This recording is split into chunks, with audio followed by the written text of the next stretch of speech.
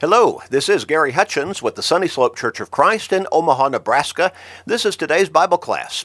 A short, about a 13-minute Bible study every day. Gets us into God's Word every day and thereby helps us to stay strong in our faith and even grow in our faith because faith comes by hearing the Word of God. Romans 10 and verse 17. But being in God's Word every day keeps us in touch with our relationship with God. Helps us to stay focused on our souls and on eternity. Now, we always encourage you to share these short studies every day with everybody you can. You know people in your life, probably some in your own family, who need to change their focus in life. They need to start thinking about their soul's salvation. Help them by sharing these short studies with them. Your family members, your friends, your work associates, your neighbors, with literally everybody you can every day. You can do that easily through Facebook friends, text messages, and other technological means. But make that commitment and start sharing today and every day. You may help somebody turn their life around. You may help somebody get to heaven. What a great blessing that will be for them. But it will also be a great blessing for you. So make that commitment and start sharing today. We are looking at a very profound question that has been asked by people probably virtually throughout time. Why do bad things happen to good people? Well, in this study, we've broken it into three sections. We've asked first, why do bad things happen to good people? The bottom line answer, sin. Sin prevails in this world, and sin brings bad consequences, and a whole lot of the time on innocent people. There's fallout, you see. We hear about, we read about, we see in the news all the time about drive-by shootings and some innocent person getting shot. Well, why was there a drive-by shooting? Sin. We talk about people being caught up in all kinds of deadly situations. Why? Now, they may be innocent bystanders, but somebody, or maybe a group of individuals, were caught up in a sinful pursuit, and there were consequences.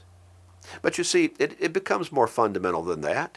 When we're talking about just physical death, it's a reality. Why? Because of sin. Going back to the Garden of Eden, Genesis chapter 3.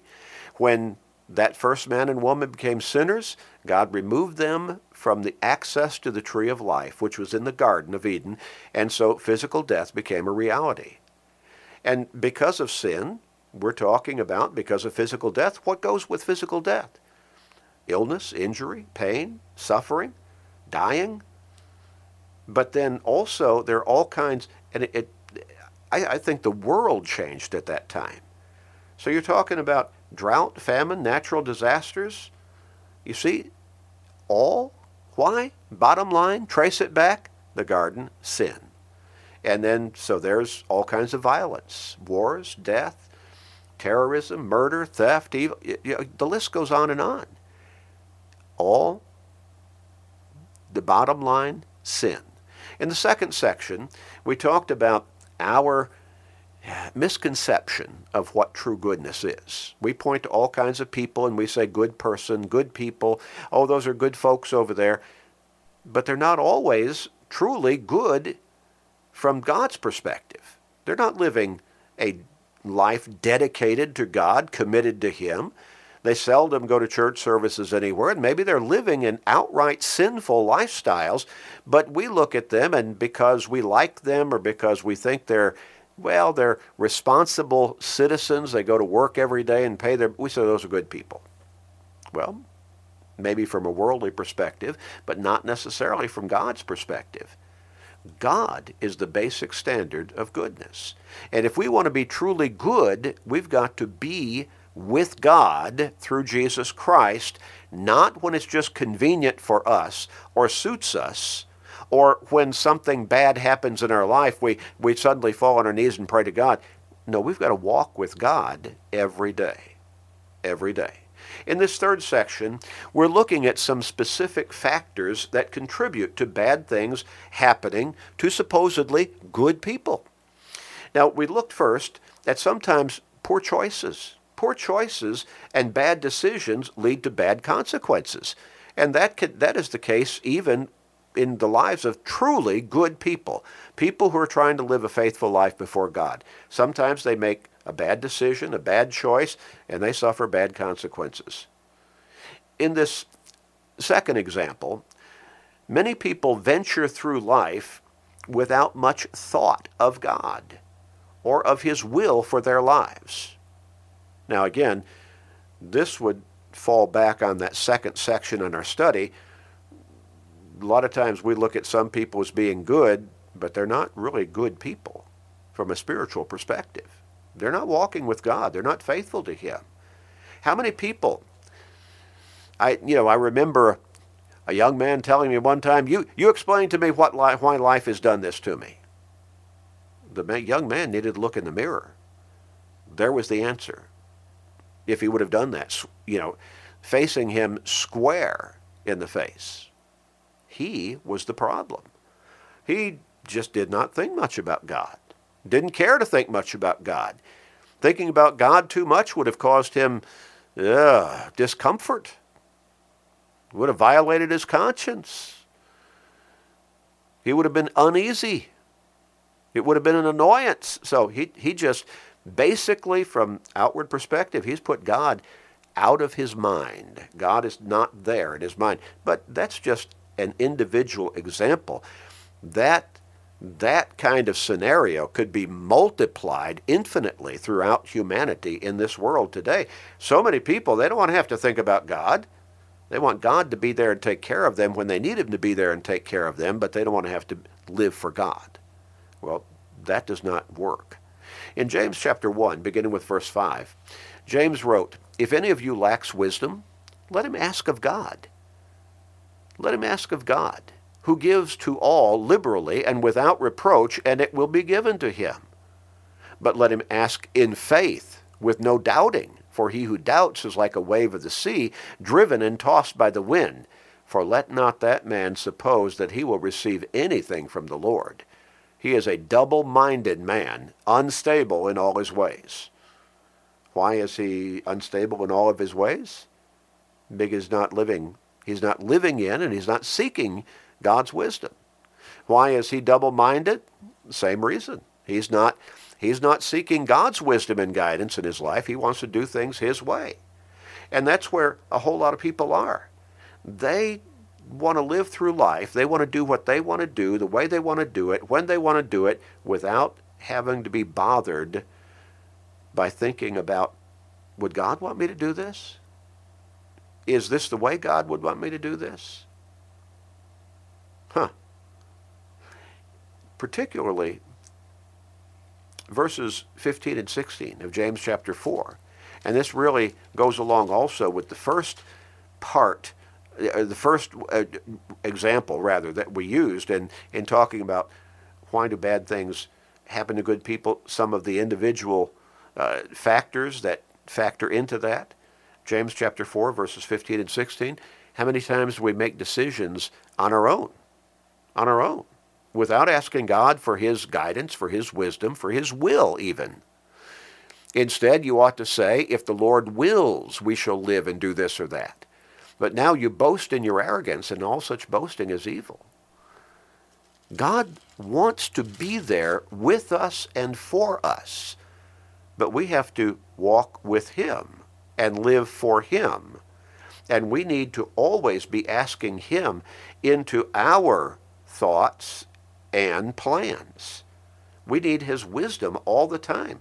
We desperately need God's wisdom in our lives, but many people live as though they are all-knowing in and of themselves, all-powerful. They can do whatever they want to do, and they virtually never search for God's will. A whole lot of people fit that identification that I made earlier. God, why do they do certain things? Why don't they turn to God? I mean, they keep butting their head against the walls because they keep making bad choices. Why don't they give God a try? God is not in their head. They don't think about God. Now, they may curse and use profanity with God's name on a regular basis, but beyond that, nah. God's will for their life, the thought does not even cross their mind. In James chapter 4, let's look at verses 2 and 3.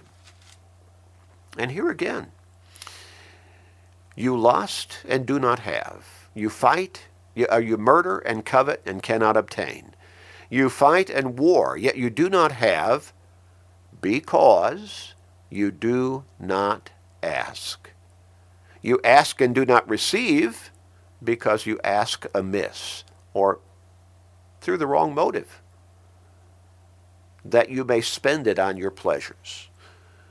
Well, again, a whole lot of people, they're focused on me, what do I want, the things that'll make me happy, that I think will make me happy. But those are usually material things, and that happiness is not very long-lasting, because we keep seeing something else that, I'd like that. Well, that'd make me even more happy. Well, and then we might get that. Now, we might go into tremendous debt to be able to get it. But we get it, but then we find, okay, again, whatever pleasure, whatever fulfillment that those things bring me is short-lived. And I keep looking toward more things, or maybe more money, to give me more happiness, more fulfillment, more enrichment, and that fails all the time. We need to ask God, again, into our plans. We need to ask God for a pure heart so that we can ask properly and focus properly in a godly fashion. God's chastening questions for Job in Job chapters 38 through 41. We don't have time to read through those several chapters, but you open it up. Read Job chapters 38 through 41. And boy, God chastened Job through question after question after question.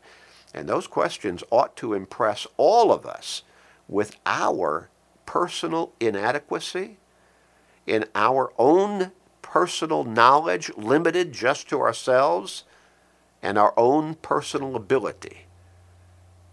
Our need is for God's continual guidance in and blessings upon our lives. Job learned the lesson. We all need to learn that lesson. We'll look a little bit further. That's another example next time. Let's pray. Our Father in heaven, help us, Father. Help us to love you. Help us to humble ourselves before you and seek your wisdom and your guidance in our lives, so that we can be truly good people and avoid a lot of bad things happening to us. We just need your wisdom and guidance, Father. Help us along these lines. Please be merciful with us, we pray. Please forgive us, gracious Father. We pray in Jesus' name. Amen.